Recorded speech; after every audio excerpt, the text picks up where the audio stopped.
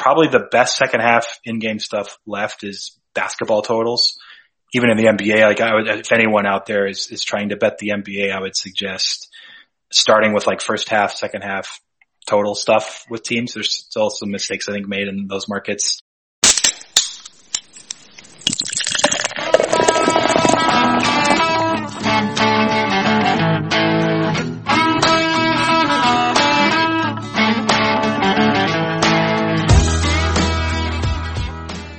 Hey everybody, welcome to Props and Hops, a betting and beer podcast powered by Dimers.com and part of Blue Wire Hustle. I'm Matt Landis, and this week's episode brings you part 1 of 2 from my recent conversation with professional bettor and ESPN alum Preston Johnson, also known as Sports Cheetah. We dive into the art and science of betting, including perhaps the biggest edge we'll find as bettors when it comes to NFL teasers. The specific timing might surprise you with that one. And we also touch on some do's and don'ts when it comes to in-game wagering and bankroll management. Preston and I also discuss his experience building and engaging with a mainstream audience, and we get to hear the rarely told origin story behind his Sports Cheetah nickname. Heads up to tune in next week for more from Preston, including his off-season preparation process for the NFL and college football, as well as a deep dive into his truly engaging new show, Last Word Cheetah. In the meantime, I'd highly encourage you to check out Last Word Cheetah. You can find more information in the show notes. One housekeeping note, friendly reminder that if you're craving NBA action as the playoffs progress, DraftKings Sportsbook is Dimers.com's official NBA odds partner for the playoffs, and to celebrate, they're giving new customers who join DraftKings via Dimers.com $200 in free bets if their first $5 NBA playoff moneyline bet wins. Simply head to Dimers.com, find the offer on the homepage, and click through to get a free $200 if and when your first $5 NBA playoff moneyline bet cashes. Alright, and now, enjoy part 1 of my conversation with the Sports Cheetah, Preston Johnson.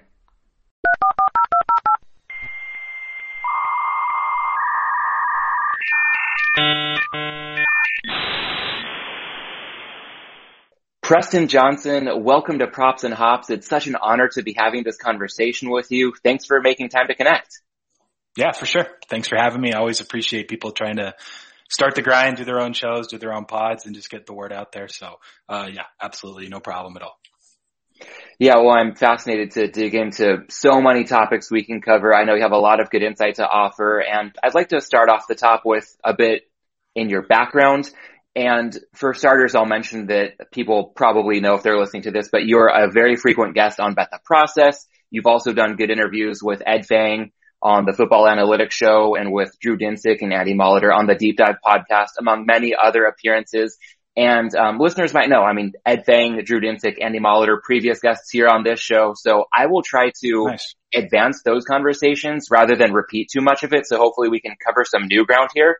And on that note, when it comes to your presence in the sports gambling space, especially on Twitter, I feel like if there was a Mount Rushmore of sports gambling Twitter, there's a very strong case for you to be prominently featured there, if for no other reason than to get that beard chiseled into some rock. But yeah, overall, I'd love to touch on how you got the Sports Cheetah nickname and built that presence and what your approach has been to Twitter over the years. Sure. So I'm all for the beard on Mount Rushmore. That sounds pretty good. I guess start to the whole name was in college near the end. Anyway, we were going every year to Las Vegas from where I was in Utah for school. For the first weekend of March Madness, we would go watch games in Vegas, a group of friends and I, and just randomly out of the blue, one of the Saturdays we were there, I think I had won 4 or 5 in a row.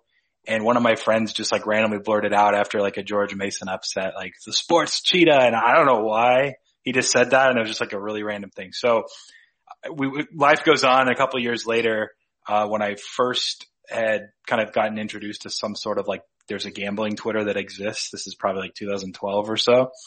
I wrote a piece for Todd Furman used to have a blog called, Todd's Takes, maybe something like in that regard. And he wanted to have like unique approaches to betting. And I said, hey, I have a background in sports psychology and I have something I think that would be good. I posted a blog. He's like, all right, well, what's your Twitter handle? I didn't want to use my like actual name Twitter handle my personal account. So I created one, and the first thing that came to mind was, oh yeah, I remember like last year my friend called me the Sports Cheetah. So I just put @Sports Cheetah. The rest is history. Like it just went from there, but I had no intention for it to get to the point or to where it's at now, but that's kind of what it turned into. And so it just came from a random trip to Vegas and winning a couple games. Yeah, it's funny because even when I had Drew on, I listened to some of his prior interviews and he'd mentioned getting the moniker Whale Capper. And he said that when he was getting into space, he just figured a lot of people had some cool animal spin in their name, and it might have all trickled back down to that trip to Vegas in a pretty coincidental moment has maybe led to something much bigger. So yeah, when it comes to, the being known as the Sports Cheetah and really building a following and engaging with people so well on Twitter, how much of that would you say was just an organic part of how you naturally communicated with people and maybe being in the right time and place? And how much of it has been a pretty conscientious effort on your part to really build a community as you're growing yourself as a better and a just content creator across so many media forms? That's a great question. I haven't necessarily thought through. Basically, I think you're kind of asking like, why did I have some success, or why am I like, at the point where I'm at now? Like, what was my focus? I'll say that the first thing, and it's like the arrogant one, but when I was posting stuff, and I don't know if you were around back in 2012 when I created that Twitter account for this blog post, but then I actually started posting pics there. And this probably never ever happens if the first 16 bets I ever posted publicly won. So I went from maybe a couple hundred followers because of a blog post I had to like 3,000 to 4,000 followers in a week, just because I couldn't lose a freaking bet. And a few of them was during summer. I remember some of it was like MLB Dogs. I remember Oakland A's one day it was like plus 183. So it was like 16-0 plus 19 units or something. It was just an insane run. I've never won 16 bets in a row since, and this is, nearly a decade ago. And so that's really, I think, what got it is if like you're posting stuff and it actually does well, then you're just going to have people and have eyes on you. And so I kind of just harnessed the pressure and those eyes and, went from there. But I think the kind of tying it then to, how from the media side and even pre-ESPN and just what I was doing podcasts for fun, or I'd love to do radio spots. I think I have fun talking things through and just kind of talking through my approach and shooting the what with friends or whatever. But a lot of it is, I think, trying to just be informative for an audience that's really trying to get better at this. Good portion of the questions or DMs or whatever that I may get, I think there's people that want to be able to do this on their own and get better at it. And so they're like searching for just guidelines or avenues and pathways to devising their own approach. And I loved kind of trying to bridge that gap between someone that's just trying to learn and get better at it and like is willing to kind of grind a little bit, right? Not just someone that there's plenty of people that just want to pick and then that's the end, right? But people that are really trying to learn, and then me like, being able to talk through some of the processes behind it and the reasoning behind it and kind of seeing the light bulb go off for some people, and then just kind of seeing that context, I think is what helped me kind of just eventually love, because I'm not even lying. When I applied, before, when you do a master's work in university after my undergrad, you have to take a GRE for psychology to make sure you're like competent enough. It's like the SAT, but for a master's program. And I think they thought I was an international student because my math grade, like I always get the perfect scores on the math, and my reading comprehension stuff is so bad. I like remarkably awful. So why was I studying psychology and writing and reading a lot? I have no idea. But I'll say this, I eventually came to love the writing, and actually a process. I started doing a college football guide, I think like in 2014, that got pretty popular. I would sell a bunch of those, but it was kind of like the Phil Steele college football guide, but for bettors, and like a betting approach and pricing and season win totals and futures and everything. So like it started with that, and they kind of built from there. But I just kind of, my love changed from like the math analytics to actually, talking things through, writing things. And then that eventually just kind of doing a bunch of stuff led to the opportunity with ESPN in the last few years. Yeah, I think you touched on some really important points there, one of which being, you mentioned maybe a little arrogant, but I think also having the humility to acknowledge you haven't won that many bets in a row since that hot streak to start everything off. There might be some survivorship bias in play. Again, I've heard Drew mention that. Last week I had Fabian Summer on the show, and he talked about when he started posting pics publicly for the first time, he had the best year of his life, and he hasn't replicated that since, and he still had some really good success, But when you start off so hot, that as much as we can talk about the process and this being a marathon, not a sprint, when people see somebody just coming out of the gate so hot, it's really hard to ignore. So definitely something to kind of try to leverage, but at the same time manage expectations that that's not the norm that people should expect for a sustainable period of time. I'm pretty sure. Yeah, you're like kind of getting at, I'm sorry to interject, but you're getting at like first impressions matter a lot, which is true. And I even remember maybe after winning 10, 11, 12 in a row, just telling people like, bet the other side. Like there's no way I keep winning more, right? It's just, you're right. People expect then they kind of like some sort of level of expectation that's just not realistic that, we try to meet. But the key is, and I think everyone hates thinking long term and hates being process oriented when they're approaching this stuff. But ultimately anything can happen over 16 bets. I bet college football like seriously for 11 seasons now. And this last year, the 3 worst Saturdays I've had in 11 seasons occurred in the first 6 weeks of college football last year. Or maybe it was the first 7 weeks. Regardless, the 3 worst ROIs and like, we're talking 15 weeks times 11 seasons. Like the 3 worst were all in a month and a half. It's so brutal to get through a downswing like that. But also like it makes you appreciate the upswings, and it's just part of the whole variance game. And then I never win at the end of the season and bowl season. It just always seems like it's a coin flip game. A lot of the edge is gone. And I finished last year 23-4. Like it just couldn't miss, down the stretch. So that stuff just happens, and it's just part of, I think, what people that are trying to, get serious about gambling as a whole, whether it's poker or DFS or betting. The mindset stuff, and the kind of why I enjoyed studying psychology and applying it in general to betting too was, I think it goes a long way if you're going to be a successful gambler, just being able to handle those swings that just sometimes they're really bad, sometimes they're really good, but just as easily, you don't want to, if you're on a super hot streak, you don't want to start over betting stuff just because you're hot either, right? You want to stay within your parameters or your bankroll management. And so there's a lot of, steps and variables involved, but, people definitely want something once they see it happen, and it's just usually not realistic in that sense. Yeah. As you walk through that process, I'm reminded of a story I've heard Steve Fezzik tell where he had, I believe, a course at some point, maybe in college, where the assignment, I think, was literally to flip a coin something like 1,000 times or 10,000 times and document the results. And the way that the professor knew whether they had actually done the work is if they're not seeing a run of 10 or 12 or more consecutive heads or tails, then somebody didn't actually put in the time, because in the long run, you're going to hit those streaks for better or worse. So I really appreciate your point of just taking it in stride when it's good and when it's bad and staying level-headed about it. And to that end, I'm curious how this might intertwine with your master's in sports psychology, because I think on the math side of things in your background, that might be really good for projection. But when it comes to psychology, it seems like maybe you could do a little bit more introspection to, keep yourself in the game over the long haul with the highs and the lows. It's big, man. And I've actually personally had some highs and lows in that regard, because I bring up that downswing, but it was pretty brutal for me. Like for 2 months, I was like, is this just it? Like college football's always been my bread and butter, my biggest ROI as far as sport and league. And luckily I had those the last month, at least balanced it out, where on the season, I think I ended up very slightly down. So I was thrilled with that, obviously, after the finish, but it took a toll on me. And then it was during weird COVID and quarantine. It was just a weird year in general anyway. So and I was moving from Vegas down here to Southern California. It was kind of hectic, but to the word introspection is perfect, because I kind of went back to my roots, where whether it's, I have a master's degree in sports psychology, one, because it's true. It is kind of cool. I like to brag about it, or I at least did, a decade ago, but it's not like I suddenly can watch a game and just know what's going to happen because a player looks one way or a coach does something.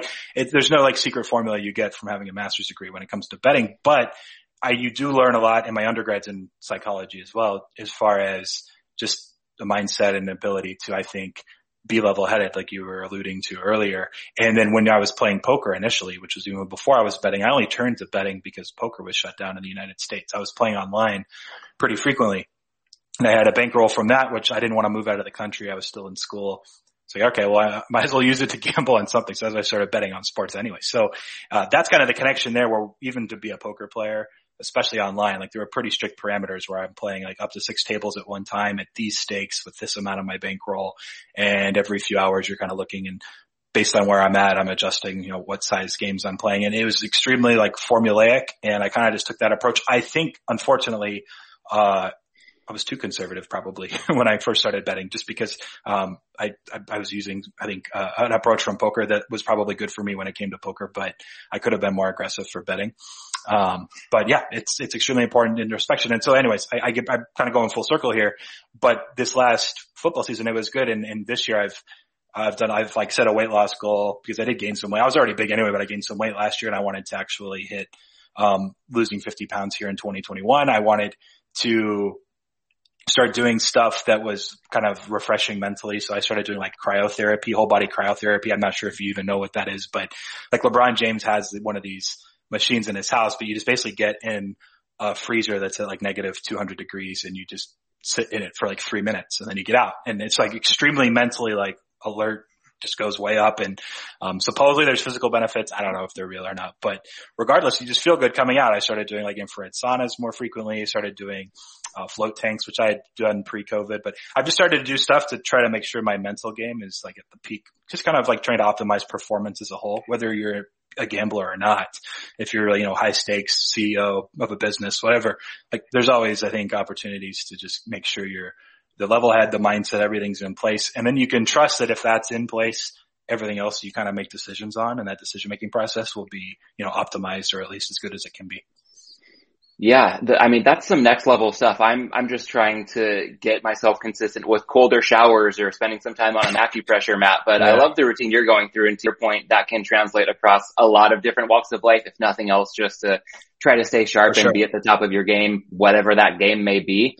And you touched on a lot of things I'll try to circle back on throughout the course of this conversation, but sticking with the level-headedness required to ride this out over the long haul, I'm reminded of almost every weekend I've ever spent in Vegas. There would be, maybe one day where I can't lose and one day where I can't win. And it's, if I go, let's say whether it's blackjack or betting sports or whatever the case may be, if I'm betting 10 football games in a weekend, 5 in college, 5 in the NFL, there's probably one day that's 5-0, 4-1, one day that's 0-5, 1-4. And it almost always comes out to about the same. I always leave about even. And typically if it's betting sports, more likely to have a bit of a profit than blackjack or something where there's a house take that you can't really work around. But at the same time, I think it's important to know, like, yes, in the long term, these small holds, are fairly small, but in a small sample size, anything can happen. And how does that work in, kind of maybe sticking with the psychology background, deciding to go pro as a bettor, knowing that some of these streaks are just unsustainable for better or worse, but committing to making a living in this line of work and really grinding it out through the long haul. What was that thought process like when you went pro? That's another good question. I come from a really conservative background, religious background. My parents didn't even know I was betting and gambling until a few years after I'd already been doing it regularly. And I just was super cautious with what I wanted to even tell them. And, they're really cool now. It's no problem. They obviously understand what I do, but that background, I think, kind of kept me reserved, for a long time. And also probably part of the reason I was more cautious early on when my edge was bigger and probably cost myself money in the long run. Right. But, kind of going to, I guess, your point in question, how did I make the decision? I think kind of all this ties into, I think comfortability is extremely important. And it's really cliche to say betting within your means, but that's what it's about, right? You just can't put yourself in a bad spot. I got married pretty young. I have 2 kids now. And so that also kind of helped me, kind of mindset where family's first, family's important. But we were married for 4 or 5 years before we even had kids. And my wife was working for a while too. So that was one thing. If you're single and you don't have someone else bringing in money, it's a lot harder to then take the income, the money, the liquidity you do have and then risk it all, because you don't have a way to actually pay for your mortgage or rent or whatever or food. So I have to thank her, the fact that she actually had, a job to bring in money while I was betting, because I could be a little more take a little more of a risk rather than being more risk averse. A lot of people, again, they're not married in their mid-20s, and so they probably can't afford to do that. So it's extremely dependent, I think, on each person. But for me, it was made pretty easy after a couple of years, because I had people approaching me to get down for me and for themselves. And they were, understood the value of what I was doing, especially in college football, and wanted to just be a part of it. And so I started getting some risk-free deals and percentages on guys that were getting down and working with groups internationally that ultimately made it extremely easy for me to say yes and not have to work about anything else, because then I could end up, making a really good living and being, not risking 110 to win 100, but, getting a 25% free roll on like, college football stuff for some groups. So it was that definitely helped, where if you actually have an edge and it's something that's worthwhile, people will approach you or they'll seek you out rather than, all right, I got to hope it's good. And then just kind of like, put all your chips on the table, so to speak. So it's definitely, it's a nuanced question and answer because it's dependent on everybody's situation and life stability and everything. But, I think I was just blessed and lucky that I had a wife that was working, and then that my college football was good enough that other people were willing to put in front the money up. Yeah, I really like that answer because it touches on the nuance involved. So often we think things might be more black and white than they are. And there are certainly factors beyond most people's control that could work for or against them. In your case, having your wife and a support system in place that enabled it. And at the same time, I do see a common thread. When I asked Rob Pizzola this question a little while ago, he mentioned having people reach out to him because he was unknowingly moving the market. When he would tweet something in baseball market and people are like, dude, you got to stop doing that. Let's just work together. Yeah. Yeah. So I also like your point that if it's good enough, people could seek you out. So, that's a good way to think of like really honing your own edge and then also being open to networking with other people. And sometimes there can be, power in numbers with pooling resources. Yep. That's gone a long way. Definitely. I've met with plenty of people that, not a lot of guys that aren't even on Twitter or have like a face on Twitter just because they kind of like to keep low key and stay underground, so to speak. But it's, networking is massive if you're really trying to take what you're doing to another level and just kind of, monetize it, so to speak.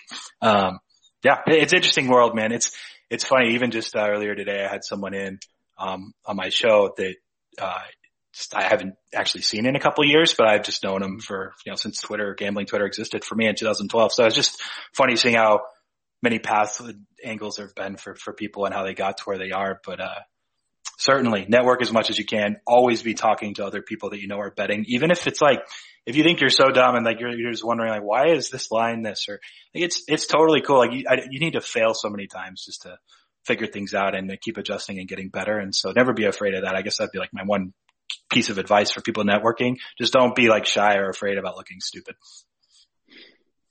Yeah, that's really strong advice because taking that first step is often the scariest part of everything. And if you think, okay, if everything goes wrong, am I in any different of a situation than I am right now? And if things go right, how much better could it be? So I strongly agree there. And I'd also love to take a moment to dig into your betting process a little bit. You've talked about college football kind of being your bread and butter, but across sports, I know game theory plays a pretty big role. I heard you speak to it way back in your first appearance on Bet the Process. And since then, you've had 3 more years to continue putting it into practice.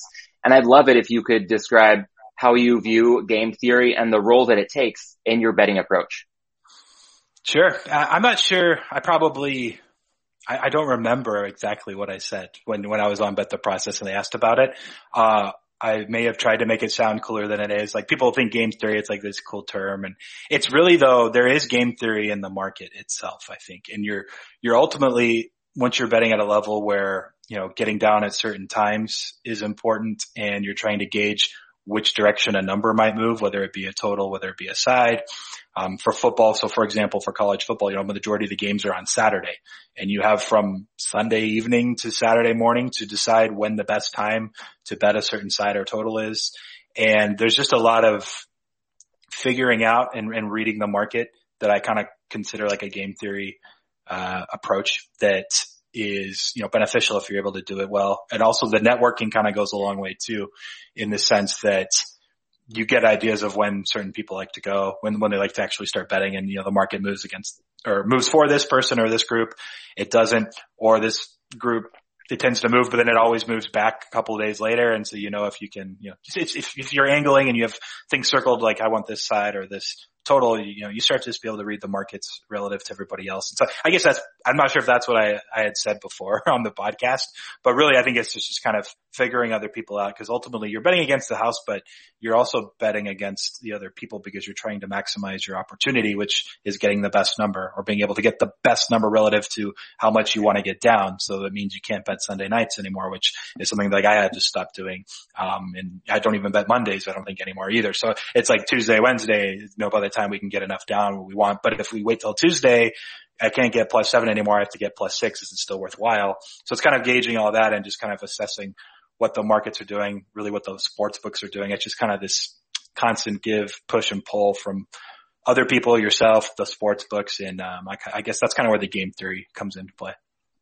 Cool. Yeah. And it's not exactly what you had said a few years back, but I appreciate that because there's a lot of overlap. Some of the core components are still in place, but at the same time, again, you've had a few years to continue growing. And I think having a bit of a different answer can show that progression over time. And as you mentioned, this being a multiplayer game, I'm, reminded of The Logic of Sports Betting. I actually just finished reading it right before we hopped on to record this conversation. Oh, nice. And can't recommend it highly enough for anybody getting into this, or even if somebody's kind of already entrenched in the betting space but hasn't read it yet. The Logic of Sports Betting has so much good information. And a big part of it is it's not always just you against the book, but there's a whole marketplace in play, and you might be better off waiting until a Tuesday or Wednesday to get more down on a certain number, whereas people much earlier on in the journey, if they can prepare accordingly, openers are their time to strike, because that's before price discovery has taken place and lines are really hammered into place. So to that end, a lot of edges at various points of anybody's career arc in betting. A lot of edges can be fleeting. And I'm wondering, through your experience, how you've been able to identify, maybe during some cold streaks, when something's just natural variance rearing its ugly head, or when an edge may indeed be gone. Sure. I think closing line value still is a pretty big indicator. And I'm sure they talked about that in the book, which I read a few years back pretty quickly, but I did read it once if they're listening. Actually, I gave Matthew Davidow a shout out today on my show because he tweeted about Taysom Hill MVP prop, which I thought was really interesting. He couldn't find it anywhere, but I was like, someone could put up like 500 to 1, and I kind of think it's an okay bet. But regardless, moving to that, lost my train of thought for a second. You're talking about edges and how you can tell whether something's variance or closing it might have dried up. So even during those like 6 or 7 weeks last college football season, I just had so many like 3-8, 3-10 like weeks. I just don't know how, but like you actually go through and it's like, okay, well, I'm beating the close, on average for totals by 2.7 points, and my sides are still, almost, point and a half ahead. Like that's the indicator, is that the most efficient market price that's public is the closing number right before kickoff or right before first pitch or first tip for basketball. So you're following that. It's extremely worthwhile if you're not already incorporating that into what you're doing if you're trying to bet. But that was the biggest thing, is like, okay, well, you're still getting a good value and expected ROI relative to the closing line, and so you just kind of got to push through it, and that's just kind of where you can chalk it up to variance. Part of it, which was weird, is because it was also a weird season. It was COVID stuff, and I feel like the COVID moves like performed extremely under expectation. You find out that half the defense is out, and Kansas State goes from it's like a Mississippi State, Kansas State game off the top of my head. I feel like was week 2 or week 3 that moved, 8 points, and, they lost outright despite, being, going from -4 to -10. And it, that stuff's like deflating for sure, because you're just getting so much value and then they're still losing. And it's just like, is the COVID thing is this just a coin flip game this season? What's going on? I think in the end, you still just need to respect, no matter what, that, if people don't even understand, like you said, a lot of people listening are probably pretty well informed with the closing line. And the reason I just think it's so important is, if I'm betting and I have my own numbers, a lot of people that, maybe are profitable long-term have a similar opinion, but probably on like 60 to 70% of it. But then if they have a differentiating opinion on 30 to 40%, and you mix that with someone else, and there's just so many people out there betting into these markets, that at the end of the day, whatever that line is at the end that no one thinks is worthwhile to bet anymore, that's probably the fair price, barring an injury during the game. So going forward, a quarterback's out, that's going to change things, right? There's a couple couple things or late scratches happen, but just in general, I think it's a good, indicator that people should just always be constantly following upswings, downswings. You can go win 10, 11 in a row and have negative CLV and just chalk it up to good luck. Like that happens plenty as well. So, it goes both ways. Yeah, and not to just empty out all the knowledge I feel like I've accumulated over the years. I mean, I don't want to be fanboying out too much or trying to impress you, but another book that's shaped my process as a bettor, maybe you've read it, maybe you haven't, Thinking in Bets by Annie Duke, former pro poker player. That one's been a game changer in multiple walks of life. And one of my biggest takeaways from rereading it this NFL offseason was that just because something happened once doesn't mean that it was destined to happen, or that it even would happen again if you were to follow the same exact process in a follow-up scenario. So in your case of closing line value, small sample size, 10 or 12 bets, you could lose against the closing line every time and still fare okay. And in the long run, I've come to sense that if I beat the closing line, then I've got a decent chance to win a bet. And if I haven't beaten the closing line, then I should probably kiss that money goodbye.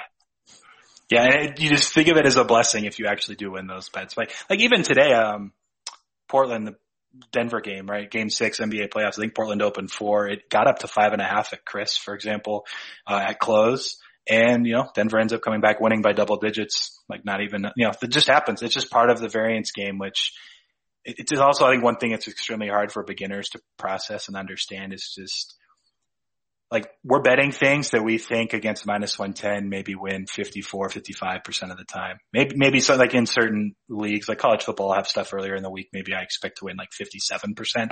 Those are bigger plays, but like, so in order to beat the minus 110, you need to win, 52.x% just to break even. 54, 55%. Like we're betting on things we think are going to lose like 46%, 45% of the time. And it's really hard, I think, for people to kind of wrap their minds around that sometimes. And if you go in with that idea or like going in with, going back to a poker example, if you're getting it in with kings against aces, I think you're only like 18% to win, right? Or if you're on the other side and you're getting it in with aces, you're still going to lose like 18% of the time getting it in as, neatly as possible. And it's just part of like why we all love gambling in the end is because anything can happen at any point in time. And so it makes it fun, but it definitely also makes it hard if you can't just kind of think through it logically long term in a vacuum. Yeah. And as you're talking about different prices and different odds on various types of bets or a game like poker, it, I think, gives a natural segue into something I'd love to touch on with you, and that being NFL teasers. I know that's also something you touched on with Ed Fang on the Football Analytics Show a little while back. And I think it's fascinating because minus 110 used to be the standard price point, but these days, good luck getting in a Wong teaser crossing through 3 and 7 in either direction for less than minus 120. I mean, there are still some books out there, but they're kind of an endangered species at this point, unfortunately. But that said, I mean, another item that came through in the logic of sports betting and that any bettor has probably heard several times throughout their journey is to shop lines. I was able to stumble across a bet I discussed when I had Andy Molitor on the show a few weeks ago. The Washington football team found a rogue plus 1.5 week 1 hosting the Chargers. So I was able to get them up through 7 in a 6-point teaser, pair that with Miami up through 3 and 7 to plus 8.5 at the Patriots. And that was at a book also offering minus 110. So one of those precious few. Wow.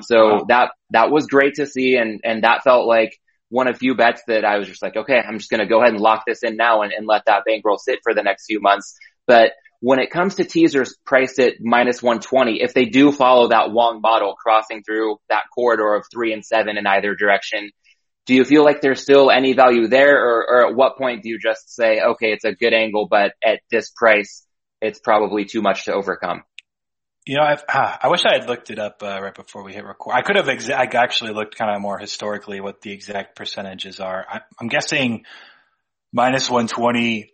It's not profitable in a vacuum to just tease through 3 and 7 necessarily, but there's going to be certain instances depending on the total, like the lower totals, which we all know lower totals are better, right? Each point's worth a little bit more.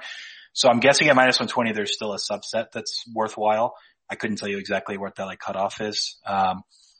And after that, it's probably just not even worth bothering, which in Vegas, minus 120 is as good as you'll ever find anyway. Like there's places going minus 130, minus 140 for teasers. It's absolutely ridiculous. You made a note earlier when we were talking before we hopped on the show which I'm not sure if you skipped it on purpose, but I'm intrigued because I haven't like gone back and looked at this before.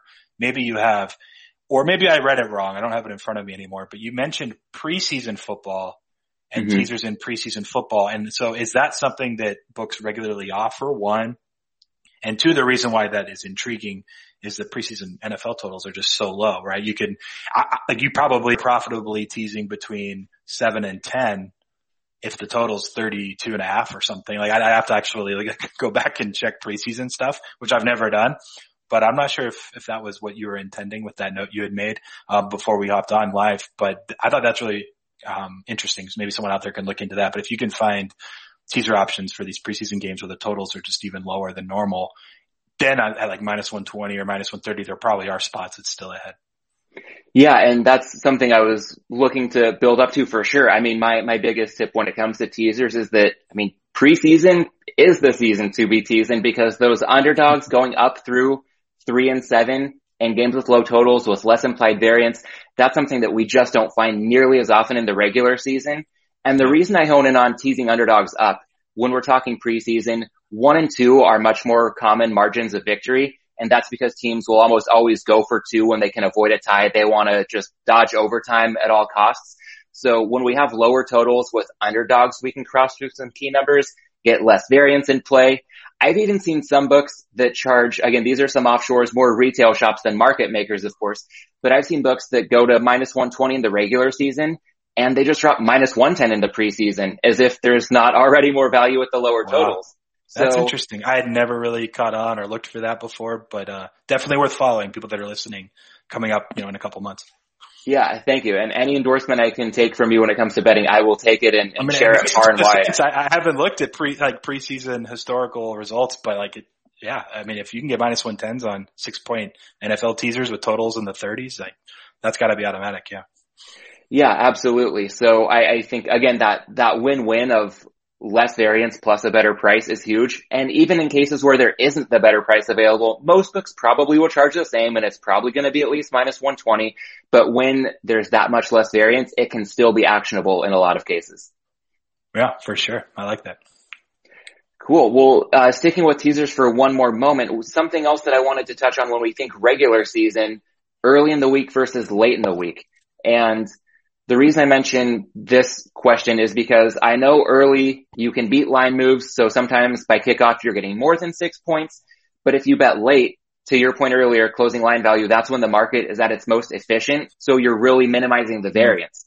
So if you're looking at teasers in the NFL, do you have preferred timing given those two kind of opposing factors? This is a very intuitive assessment. So you have to be extremely confident that you're going to beat the market more often than not. And by beat the market, I mean, beat the move correctly. If you have a dog at plus 2.5 and early in the week, you like the dog, you tease it up to 8.5, you're getting through the 3 and the 7. If the market by Sunday is plus 3, you're better off waiting and taking plus 3 and betting it straight than you were betting 2.5 in a teaser on Tuesday or Wednesday or whatever it may be. So you have to be pretty cognizant of your actual ability to be ahead of the NFL market to tease earlier in the week.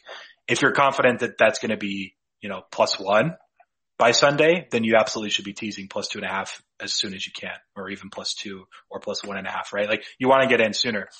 If you're just brand new and you don't really know, but you know that you have an option and an avenue to get minus 110 6-point teasers in the NFL, wait until the market is pretty much set, an hour before on Sunday. And then depending on where you can, shop around and get down at those prices, you can just understand that, hey, these market prices at this point in time, Sunday morning, are probably as efficient as they'll be. And I can trust that, long-term, this is going to pay dividends. And so you can just go that route. Because I think otherwise you're just kind of guessing and you're going to be stuck in some bad spots sometimes with movement from early or midweek to Sunday morning. So, I think it's very dependent on the person, the bettor, and just kind of be aware of where you're at with what you're doing in the NFL. You can even do like a test run for a season and just see, where things would have been had you bet teasers on Monday or Tuesday versus had you waited, and just kind of give yourself a sense of where your, I don't know if they call them leans or projections or whatever that person out there is doing to decide and determine what they're betting on, whatever their decision-making process is, you'll kind of learn if it's correct or not. Got it. Yeah. I think that's a good way to sum it up. We can leave it there with teasers. And while I have you talking football betting, or this could apply to any sport really, in-game betting, something that definitely seems to be on the rise. And I know that seems to be a pretty big part of your process as well. Just in general, how do you attack it for people who might be pretty comfortable betting pre-flop, but then when it gets to in-game, how do you look at things differently? Maybe your wager sizes change and you have to be more selective, but you can probably pick off some pretty decent edges. For a few seasons in college football, I'd bet all my second half stuff, for example, twice as big as I would bet my pregame stuff. So it's just for a few years. And again, this is maybe 4 or 5 years ago, and it's just gotten so much sharper now in the second half market that, now I bet less and I bet way less frequently than I used to. So it was just kind of being able to assess where the edge is when the edge dries up. But for a while, second halves in college football were really, really strong. So, I would be betting them more frequently. I'd be betting them for more money than I would a pregame. NFL, similar. I think 3 or 4 years ago, it got really tight there. And, I think probably the best second half in-game stuff left is basketball totals. And those are, even in the NBA, like if anyone out there is trying to bet the NBA, I would suggest starting with like first half, second half total stuff with teams. There's still some mistakes I think made in those markets. And you don't necessarily need like a player level model to decipher them.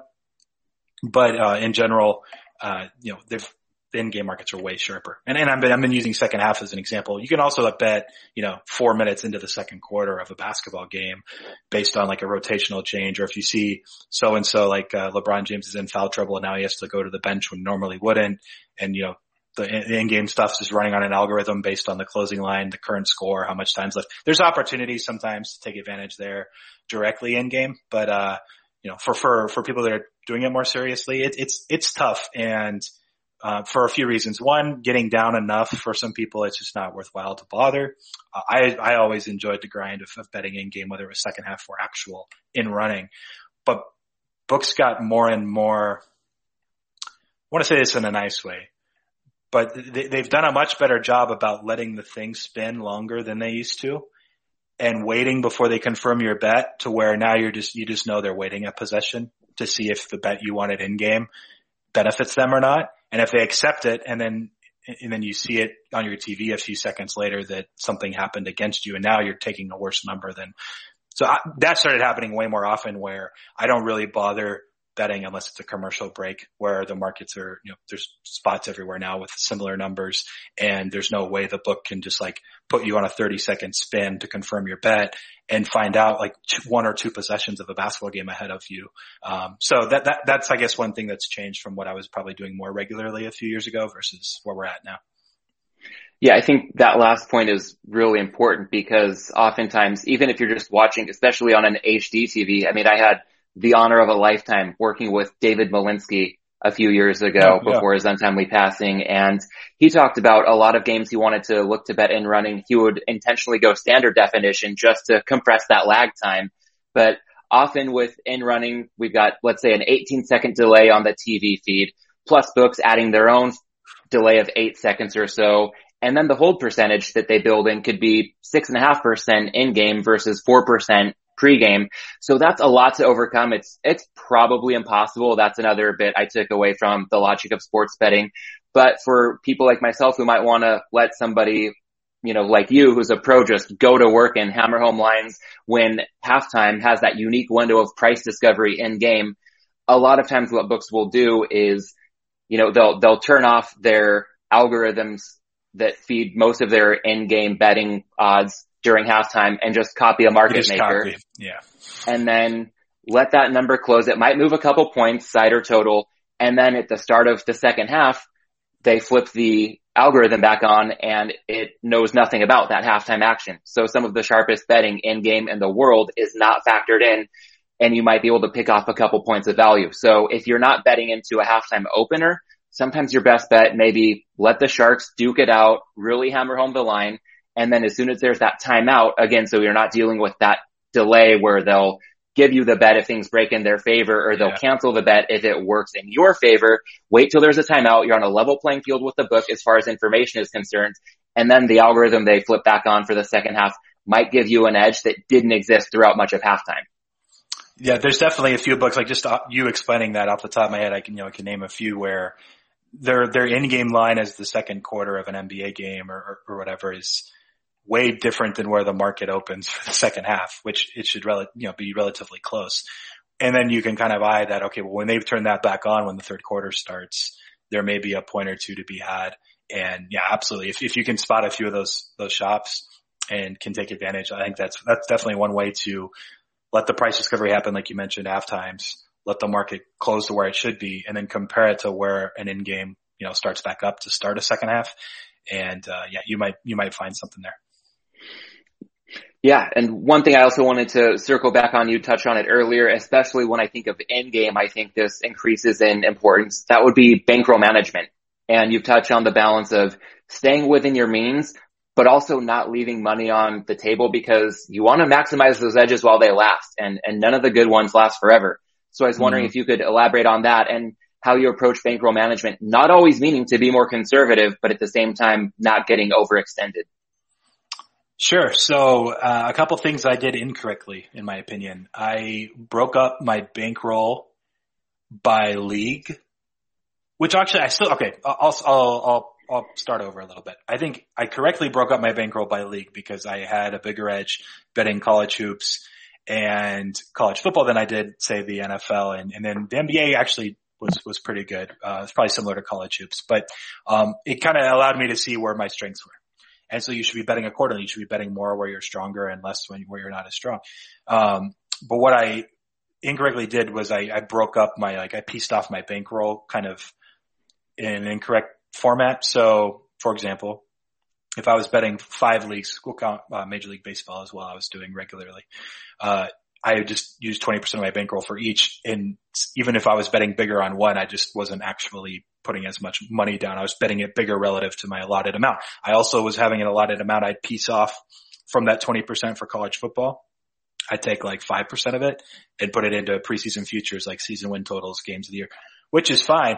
I just was extremely conservative by breaking off everything into its own separate bankroll, not only by league, but then by preseason versus week to week or game to game, day to day. It slowed down my, I think, bankroll building process. And then that also leads to people that I flat bet too frequently. And, that's something that for people can, look up Kelly Criterion and dig some kind of, do some math. You can look at some examples. There's tons of stuff written about it, but ultimately, you should be betting more when your perceived edge is higher. You should be betting less when your perceived edge is smaller. And I was flat betting probably like 80% of my stuff.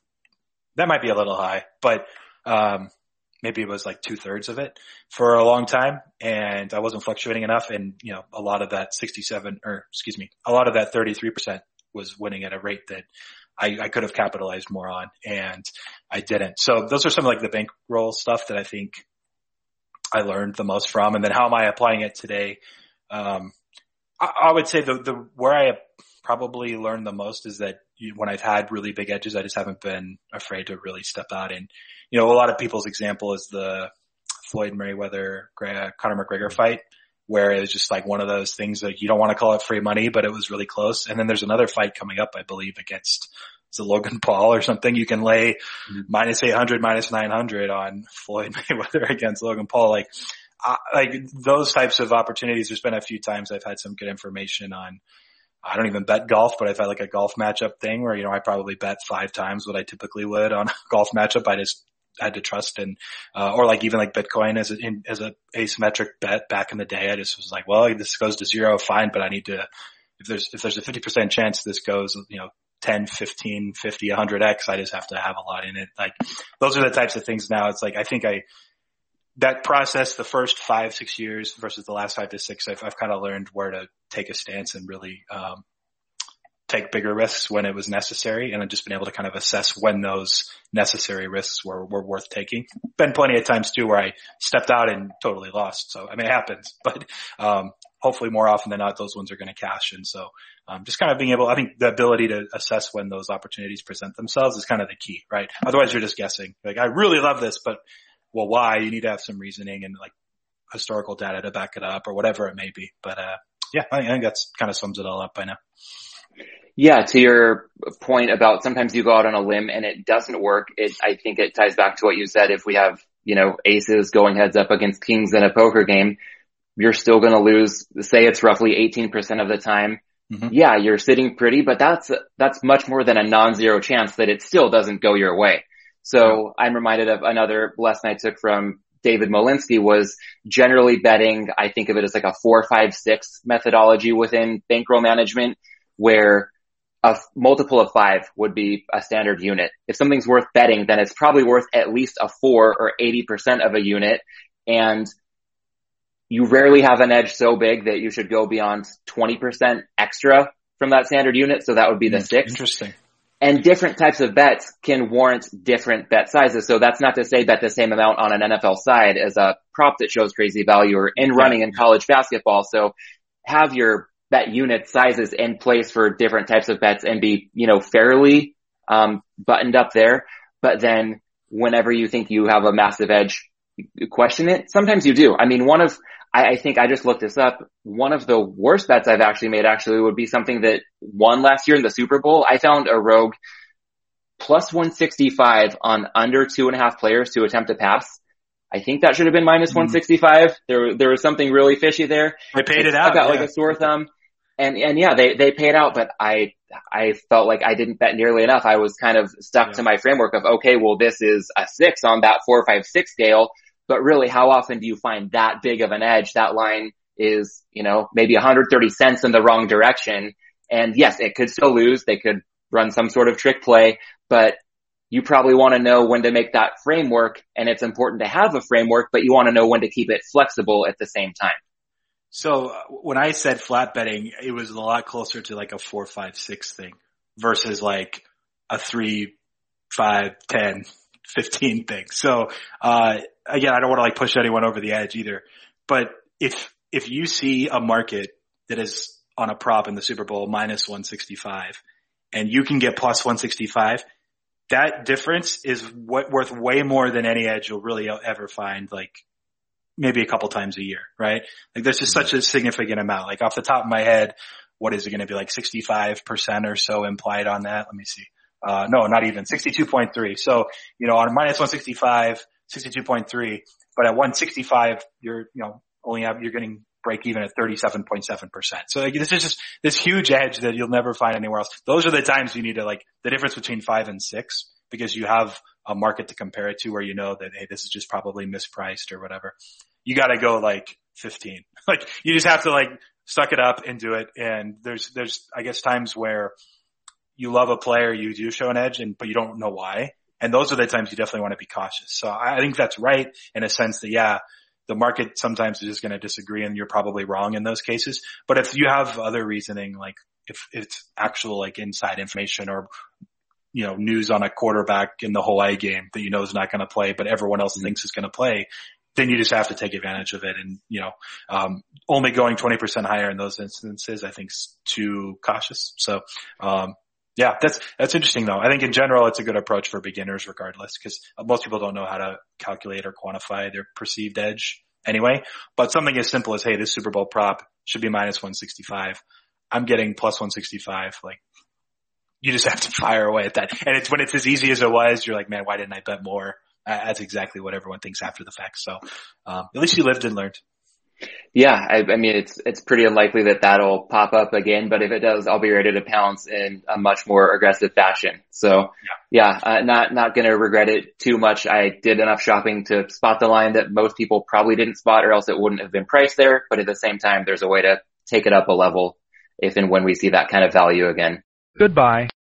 Alright, we'll leave it at that for now. Thanks to Preston for his time. If you like his insight, make sure to check out his new show, Last Word Cheetah. And if you enjoyed part 1 of this conversation, the number one way you can support Props and Hops is to leave a rating and review on Apple Podcasts. And last but not least, if you're interested in a real-time conversation with me and the Dimers.com community on all things sports betting and maybe some beer as well, check us out on Discord. I've dropped a link in the show notes.